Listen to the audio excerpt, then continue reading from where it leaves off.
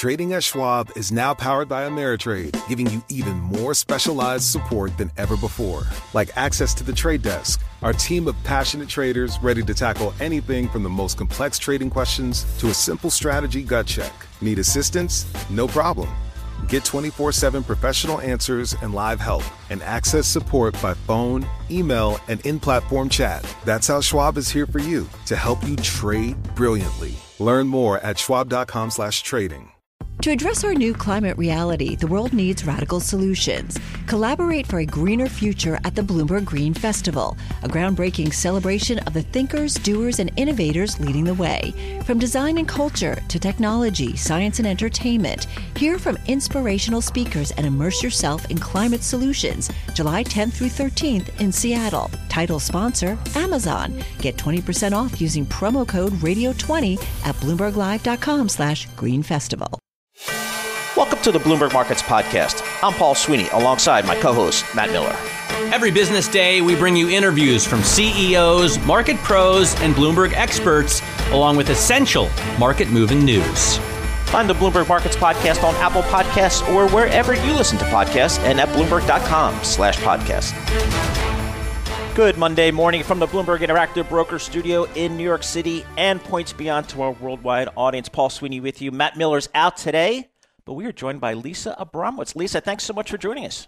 It's always great to be back with you, and it's for a really interesting day. Today is International Women's Day, and I got to say, Paul, it couldn't come on a more powerful moment, one that has been the She Session, where women have disproportionately found themselves out of work as a result of the pandemic, and this comes as a whole host of reasons fuel it, and yet here we are at a pivotal moment for women entering the labor force. And Karen Mills, joining us now, has vast experience, both from the female perspective of being an entrepreneur, but also of what it is to be in the labor market, particularly with small business. She's a senior fellow at Harvard Business School, the former small business administrator for President Obama from 2009 to 2013.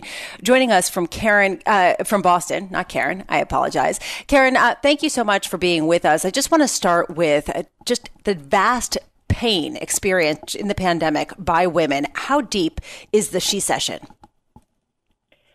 First of all, I'm so pleased to be with you today because it's International Women's Day, and we're marking this moment. And you ask exactly the right question. Women were a lot harder hit by this pandemic in terms of the economic impact, and that is true in two ways that I worry about a lot. One is a lot of women dropped out of the workforce because of the increased pressures, and the numbers are tough. 2.3 million women dropped out, 1.8 men. So you can just see there, they're going to be more impacted. And we can talk about small businesses. They've been much harder hit in the smallest and the women and minority-owned businesses. So that's a problem, too. All right. So, Karen, as we begin to approach, I guess, what a lot of people feel like is a reopening of the U.S. economy here, what can women do to try to get back into the market, get back into the labor force, get perhaps their businesses back reopened and that type of thing? Well, thank goodness we passed another round of the small business aid, the PPP, around Christmas time, and there's more in this package that's going through Congress because small businesses are really devastated.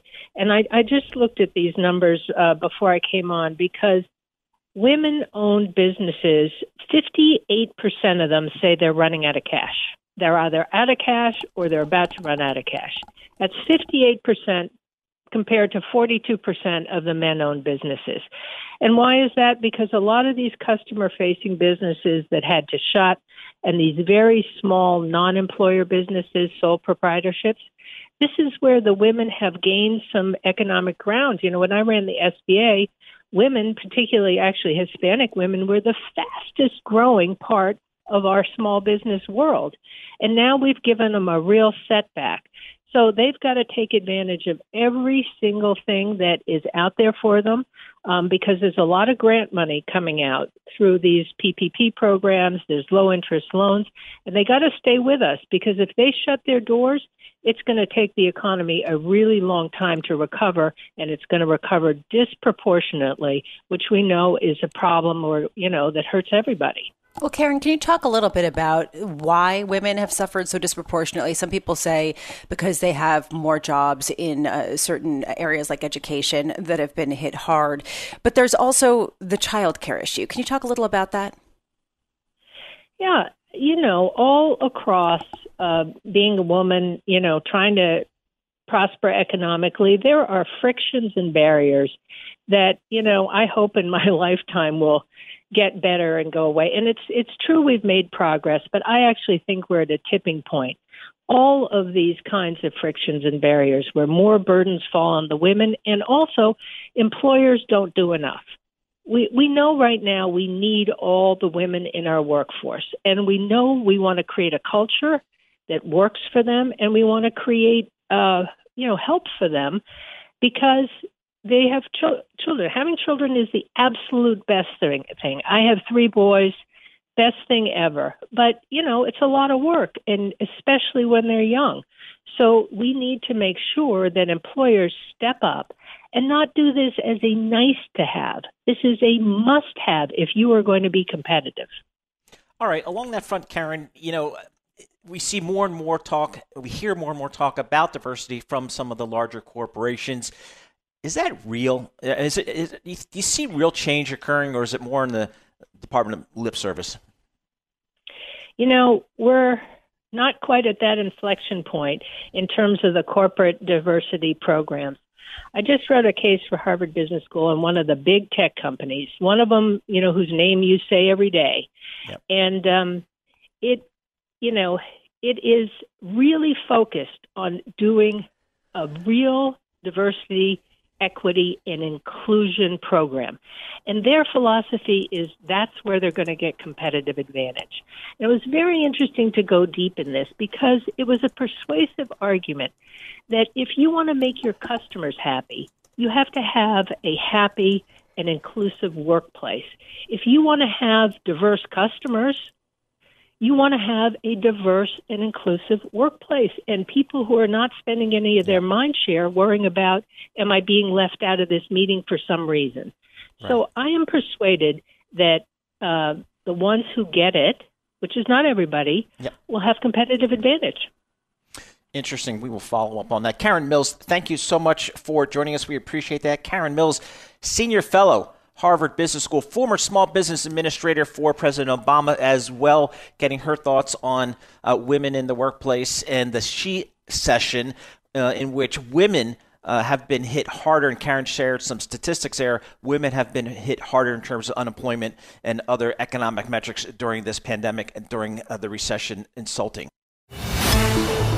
Well, in the equity markets, it's really been about the rotation trade. Really, since about September of last year, some of those more cyclical sectors, such as energy, such as banking, have been outperforming some of the typical drivers of this market, some of the large cap technology names. The question is, how much more does that trade have left, and where should we be looking in the markets these days? Lisa Shallett, she's the Chief Investment Officer at Morgan Stanley Wealth Management. She joins us. We always appreciate Lisa's opinion. So, Lisa, again, the rotation trade has been a really interesting trade for a lot of investors. How much more do you think is left to go here in that type of portfolio? So, look, our perspective is that, a lot of these sectors, whether we're talking about financials, energy, industrials, infrastructure, parts of consumer services and consumer durables, have really been left behind not only during the recession, but were left behind for the entire last business cycle, that we saw from the post-pandemic. And so we think that there's, quite a lot more to go. And, this is not simply about economic growth. And that's especially true of some of the services, more cyclical services businesses. And, one of the things that we've talked a lot about is that in this new business cycle that we're entering, the opportunities for some of these cyclicals to really embrace and optimize on digitization, optimize on some of the lessons learned from the pandemic on contactless business models means that they're not just going to benefit from a pickup in economic growth, but they're going to benefit from a pickup in margins and return on assets. I really think some of these companies are going to see some very big improvements in moving towards asset-light business models. Well, here's the tension, though, Lisa, is that people see very fast growth, at least in the near term, and yet we've got a Fed that's talking about inflation remaining low. Janet Yellen was speaking on MSNBC moments ago, and Treasury Secretary, and she said that she doesn't think that the stimulus bill will be something that will cause inflation problems. Do you buy this? I mean, isn't there sort of an uncomfortable reality here of fast growth yet no inflation, which is sort of unsustainable?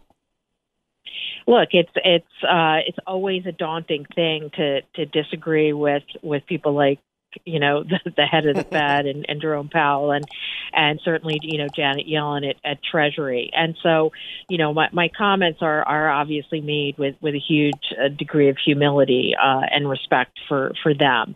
But look, I do think that while certainly there's lots of evidence that some of the inflationary pressures, especially those related to the supply chain, are probably going to be transitory. And we know that very often, big moves we've seen commodity prices are transitory.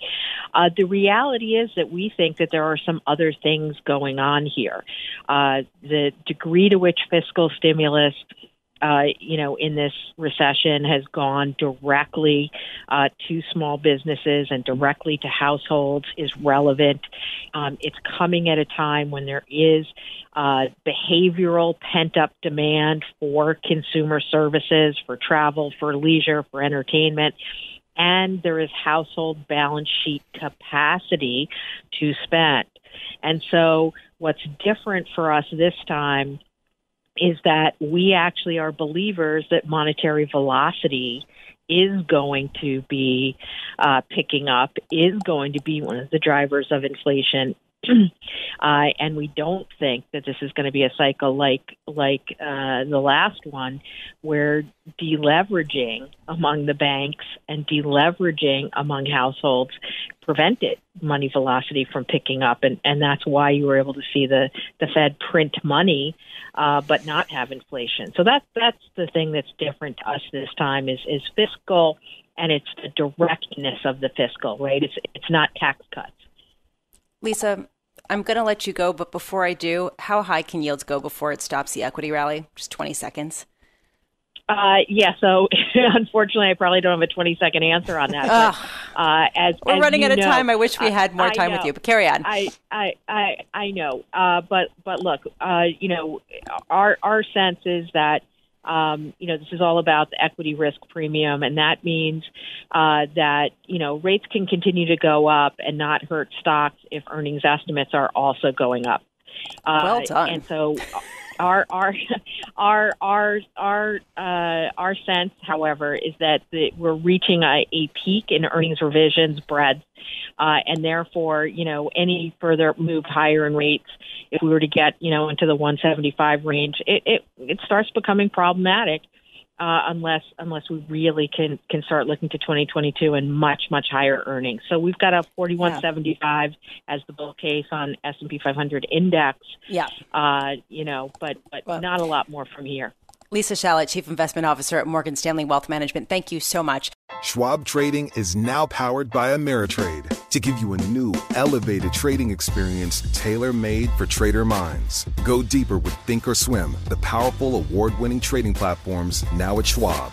Unlock support from the trade desk, our team of passionate traders who live and breathe trading like you do. And sharpen your skills with an expanding library of online education crafted just for traders. All designed to help you trade brilliantly. Learn more at schwab.com/trading. Let's turn our attention to the global energy markets. I'm looking at WTI crude here, $65.55, down about 55 cents today. But of course, oil's been on a major move higher. WTI, we touched almost $68 today, so a big move. presumably a play on higher global demand going forward. And then we also had OPEC kind of holding supply steady. Let's get the latest on the global energy markets. We do that with Regina Mayer, global energy head for KPMG. So Regina, again, a big move up here in global crude. What's your takeaway?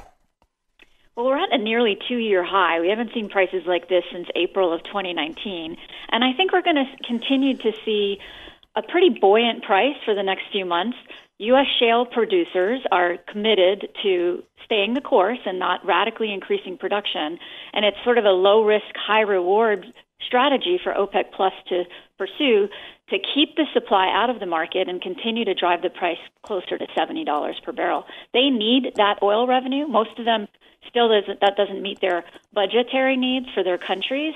And so right now they're going to play it for as long as they possibly can. Although, the move overnight was really interesting. And I'm wondering, on a larger scale, there were these attacks in Saudi Arabian oil production sites that are some of the richest in the world that I believe produce something like 7% of all the oil consumed in a year, have that capacity. And there was nobody injured. There were no production sites actually taken offline, and yet oil prices surged, in particular Brent. What do you make of that in terms of what it means about the supply-demand dynamic? Well, I think it means that the market is starting to worry about the potential coming together of demand and supply. There was a view that we would hit a point in the market where things would get pretty tight, that the supply overhang would be gone, demand would return to pre-pandemic levels, and that we would get a spike in the crude price. What we're seeing now is the reality of that potential coming together. But from what I see, the fundamentals don't actually require the price to go that high. I think it's still overly frothy and a little bit overly worried because the supply of 1.5 million barrels per day that OPEC Plus is currently keeping off the market can pretty quickly come back into the market. But again, the industry is grateful for the higher price, so we'll take it for as long as we can get it. All right, Regina, talk to us about our good friends in the U.S. shale patch here with WTI at $65 a barrel. Are they making money? Are they fixing their balance sheets? What are they doing here? They're definitely making money now. Most of them had even made commitments that any dollars over $40 per barrel would be given back to shareholders as a dividend, or being used for debt repayments, or being used for stock buybacks. So we're talking about a $25 differential at this point. That's a lot of cash that they'll be able to figure out what to do with. I think they're going to stay the course relative to little to no production increases because they've told a story to the street that they're going to be fiscally disciplined, cash preservation, returning those dollars to shareholders, and they have to continue to tell that story. There may be fringe producers that'll get pretty excited and try to go drill, baby, drill, but I don't think we'll see that in 2021. Well, and that's been kind of the bet, right? I mean, a lot of people have kind of dismissed the swing production factor of shale producers, the idea that they won't come online that quickly because they've, found the light and have now production discipline. Do you think that there are any signs to challenge that assumption that perhaps we could see the shale producers ramp production back up far beyond what people are expecting? Not in the short term, Lisa, because it's not a tap that they can turn on and off, and we'd have to start seeing rig counts go up pretty dramatically and flows coming up pretty dramatically. We've been steady at 11 million barrels per day in production in the U.S., but we were off 2 million barrels per day with the storm, and so I think we'll stay steady at 11 million barrels per day, and I think the industry will stay disciplined at least through the next couple of quarters. I'm not saying they're going to stay disciplined even through the end of the year because it's just too hard to resist drilling at a $60+ per barrel. But that's when I think OPEC Plus returns that supply to the market, so they sort of keep it at this Goldilocks price. It's not too hot, it's not too cold, and it maintains maximum revenue for the OPEC Plus producers. Were you surprised, just quickly, Regina, were you surprised by OPEC Plus kind of keeping supply steady? I was not, actually. I know a lot of analysts had predicted that at least 1 million barrels per day would come back. I didn't see the rationale for that because they had been, the Saudis in particular have demonstrated they have their hand on the steering wheel relative to how well they're managing crude price. They're not ready to take their hands off the steering wheel and leave things up for grabs again. So I wasn't surprised, but I am surprised by the significant buoyancy in the price. Regina Mayer, thank you so much for being with us. Regina Mayer, Global Energy Head at KPMG, talking about some of the massive gains that we've seen in oil prices and really some pretty big swings overnight. And Paul, it was interesting to see that production wasn't taken offline, and yet still there was a pretty sizable move, particularly in the price of Brent. Yeah, exactly right. And we did see that spike in the morning, but it's since come back here. And again, as Regina was suggesting, shale producers are going to keep disciplined. That'll be interesting to watch throughout the year. At least, she said, in the next couple of months. There was a big caveat there. She said, the near term is truly the near term. Right now, we are seeing gains throughout the commodity complex as people foresee stronger growth ahead. Right now, we are foreseeing more legislation and possibly the passage of that $1.9 trillion stimulus tomorrow. Trading at Schwab is now powered by Ameritrade, bringing you an expanding library of education with even more ways to sharpen your trading skills. Access new online courses, insightful webcasts, articles, engaging videos, and more, all curated just for traders.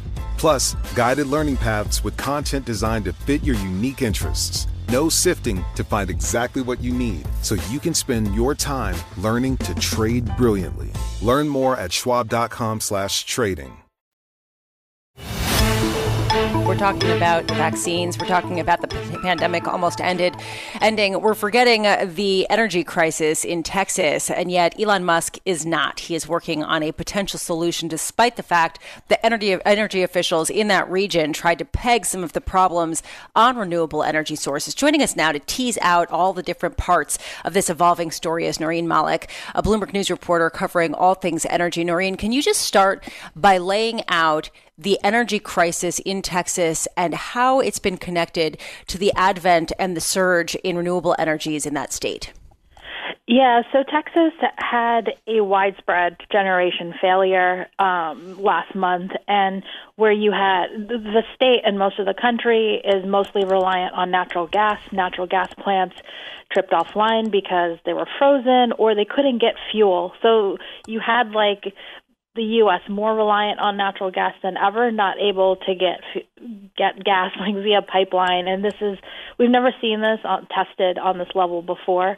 Power markets, the grids, Texas, whichever grid you think about, is mostly geared towards preparing for summer. So the demand was supposed to match or maybe even exceed summer demand in Texas, which is amazing just to think about, that you'd have more people turning on power in winter than in summer when it's 100 plus degrees.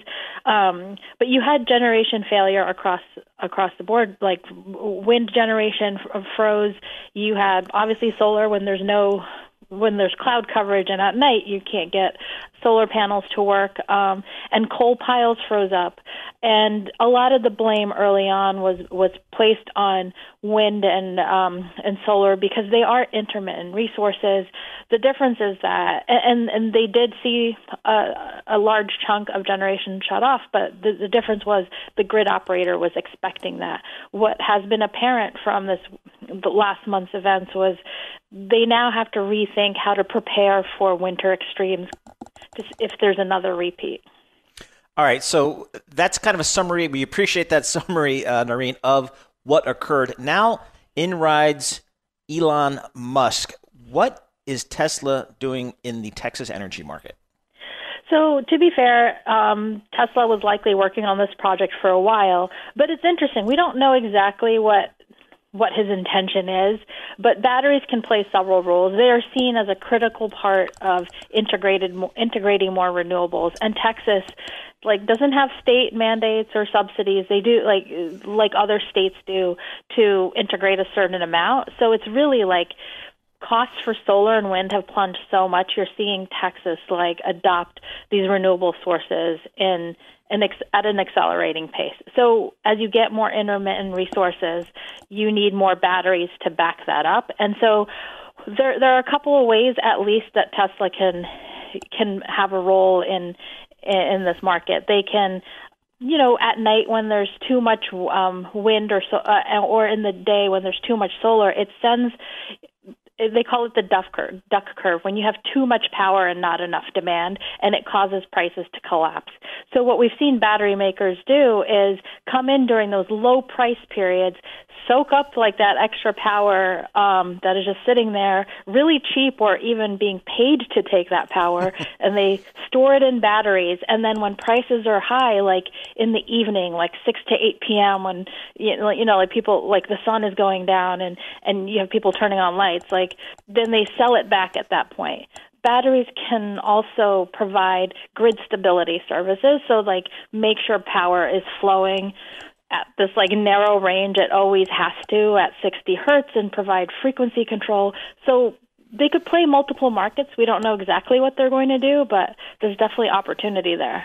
Well, and the reason why I connected the two, the energy crisis a couple weeks ago in Texas and these batteries, is because they kind of go together. This idea that there could be a missing link here of storing renewable energy for times when it's more needed. And I'm just wondering how much that crisis kind of gave oomph, the CFA term, to Elon Musk to try to get this implemented throughout Texas.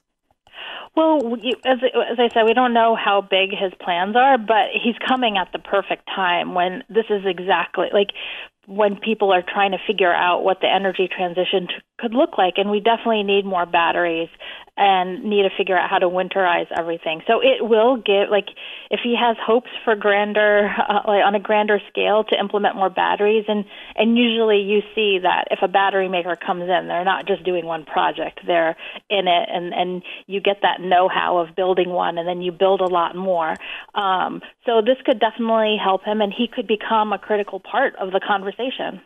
Noreen Malik, thank you so much for being with us. Natural gas and power markets reporter for Bloomberg on Elon Musk riding into the Texas energy scene where he already has been anyway to try to take advantage of the situation as well as perhaps add to it. This is Bloomberg. Thanks for listening to the Bloomberg Markets Podcast. You can subscribe and listen to interviews at Apple Podcasts or whatever podcast platform you prefer. I'm Matt Miller. I'm on Twitter at MattMiller1973. And I'm Paul Sweeney. I'm on Twitter at PT Sweeney. Before the podcast, you can always catch us worldwide at Bloomberg Radio. Do you love Elon Musk? Do you hate Elon Musk? Do you have no idea what to think about Elon Musk? Then we have just the show for you. He's become even more larger than life. Buying Twitter doesn't get us closer to Mars. They are like really close to the edge of like everything falling apart. Like, oh, Elon, I volunteer. Put a chip in my brain. Each week on this podcast, we'll break down, analyze, and debate the most important stories on Musk and his empire. It's all one big universe. You just work for Elon Inc. From Bloomberg Business Week, this is Elon Inc. Listen wherever you get your podcasts.